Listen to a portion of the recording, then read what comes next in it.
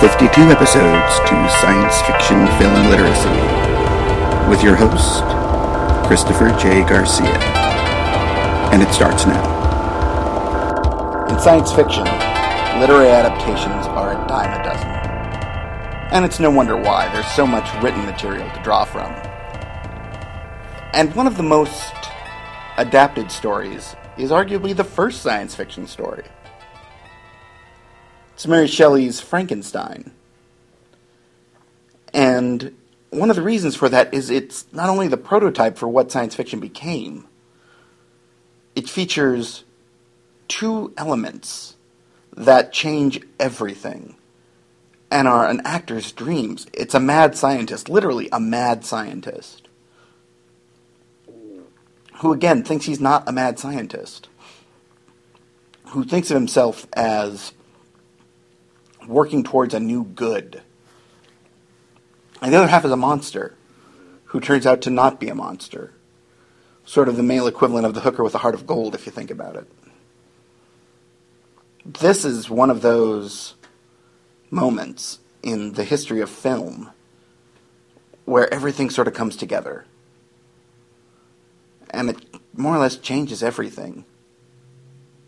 And Frankenstein, directed by James Whale, was, I would argue, the most important of all the Universal monster films. And it's not just the incredible performance as the monster, it's not just the spectacular shooting, it's not just the pinpoint direction, it's also its place. I know that sounds strange, but bear with me. Frankenstein, pretty much from the mid-1800s forward, was adapted freely for the stage in particular, in which Charles Ogle, at the end of the 19th and the early 20th century, was very popular in playing. He would later play the monster in the first known filmed version of Frankenstein, which was great. It's still available today. It was lost for a long time and was finally found, filmed in 1910. And then, I believe it was filmed at least one other time. By the early 1930s, sound had come in and changed everything. And early sound pictures are troubling to me. Not for any philosophical reason, but just for the fact that the sound isn't very good.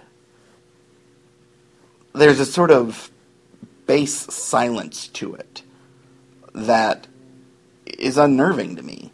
And that may be one of the reasons why I've always been legitimately scared by Dracula and Frankenstein in particular. And while neither of them are sort of constructed as a horror film as I would understand it today, they're both scary to me. Now, Frankenstein as a story relies on the ability of two different actors to deliver the ability to see both of them as a monster. But one only physically as a monster, and the other one as the deep within monster. And the entire concept of the mad scientist is based off that tension. The invention is evil on the exterior, and yet internally good, or at least neutral. And on the other side, the scientist is outwardly good, internally evil, or at least selfish. And again, it's a very important and powerful tension. Here you see that beautifully. And part of the reason you do is that it's so perfectly shot. The cinematography here is amazing. And it's not only drawing inspiration from sort of the German expressionists, who really did revolutionize the way films were shot, but from the westerns. And if you look at some of the camera angles, particularly of the monster, they're the same way you would shoot the villain in a western. And that's a brilliant piece of work. Because here, ostensibly, you're supposed to either sympathize or empathize with the monster, at least to a degree. But at the same time, you're distant, and you're presented with them in a negative light. And even when it interacts in a kind way, it's still shot as if he is the heavy. And the use of close-ups in this is phenomenal. I absolutely cannot stress how good the close-up work in this is. But it's a sound that's really, really fascinating. It's that you have these sort of moments of sound when something happens it's as if it is being pinpoint precise with every tone. And sound design was really sort of primitive here. Here it's working. And you may not realize it, but so many elements of modern science fiction film start here, or at least get their sort of first major play. The Jacob's Ladder. I can't think of a science fiction novel written before the 1930s that would ever have a Jacob's Ladder mentioned specifically. I've read a bunch, not all, but it's not like a thing that happened. But it became a part of the style of science fiction if you wanted to establish something as significant.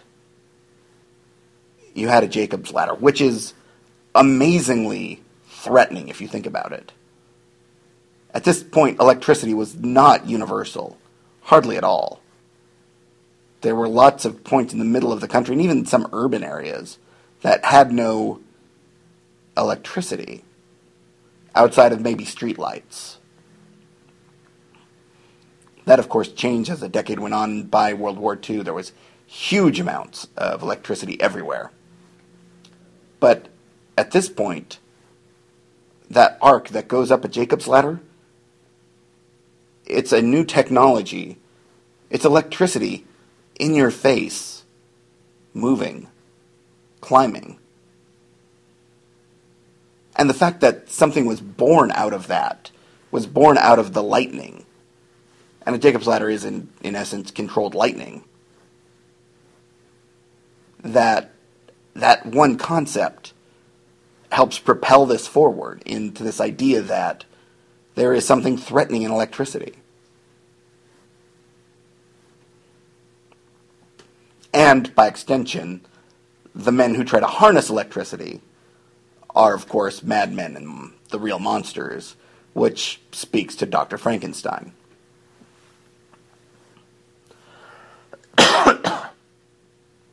There are so many things here to talk about. But what it really comes down to is, this is a story about the dangers of playing God.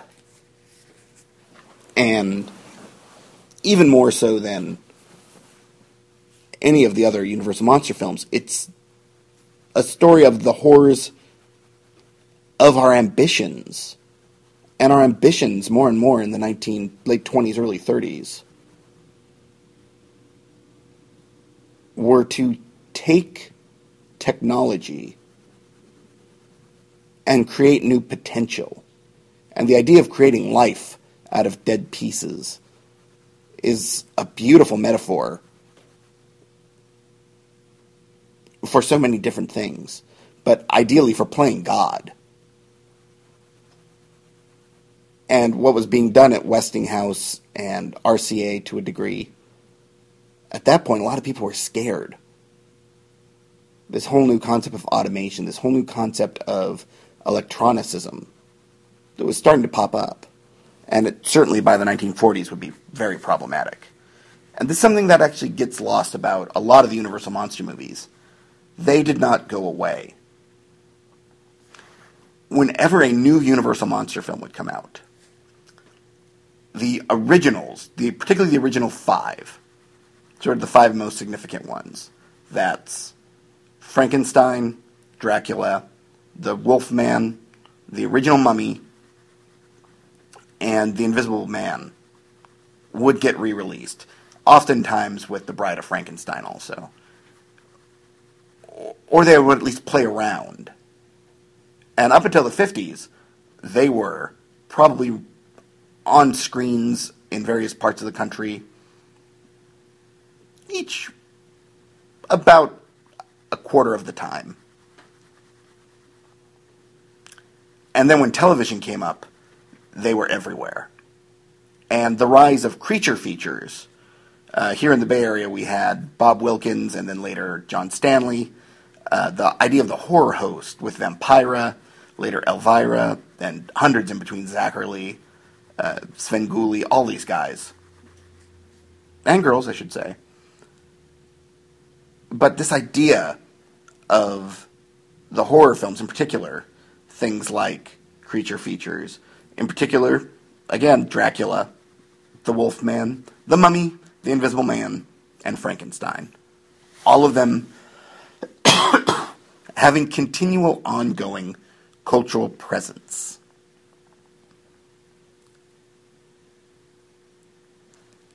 And another reason for that is that they kept getting remade. And in particular, Frankenstein has been remade, I have no idea how many times. The one I think of when I think of Frankenstein from my generation is the Robert De Niro one in the, I want to say the mid-90s. And it wasn't great. I think it was Kevin Branagh directed it. It was okay. I didn't love it. I didn't hate it. But if you look at things like Blood for Frankenstein, I want to say that's what it was called. Or I believe there were at least 2 versions done by the Hammer Films in the UK. And adaptations in comics have happened a lot, both of the original book and just taking the characters of Frankenstein and Dr. Frankenstein. And I know he's the monster, but Frankenstein's so much easier. But one of the more interesting things that happened was the introduction of Friendly Frankenstein. And the Munsters, Herman Munster, is of course a friendly Frankenstein. Later on, you had Frankenberry. But there's this sort of idea, this cute idea of Frankenstein that emerges out of that. Frankenstein continues to be an important film, not only for film students, but for people who love the idea that it represents. That using very simple elements, you can tell this very important story. This is not complicated storytelling. This is not really complicated filmmaking. It's precise. The set direction is phenomenal. The costuming is great. The makeup is phenomenal. Of all the Universal Monster films, the only one that surpasses this, in particularly makeup and hair, is The Bride of Frankenstein. And Elsa Lanchester was amazing in that. But you don't need the frills to make this amazing film. You just need these simple elements played very precisely. And that's what happened here. Now, I'm not going to claim that this is the greatest film ever. Not even the greatest horror film, not nearly the greatest science fiction film ever. But it's one of the most significant films to really digest. And when you take in Frankenstein, start to catch the little things that pop up over and over again in horror and science fiction.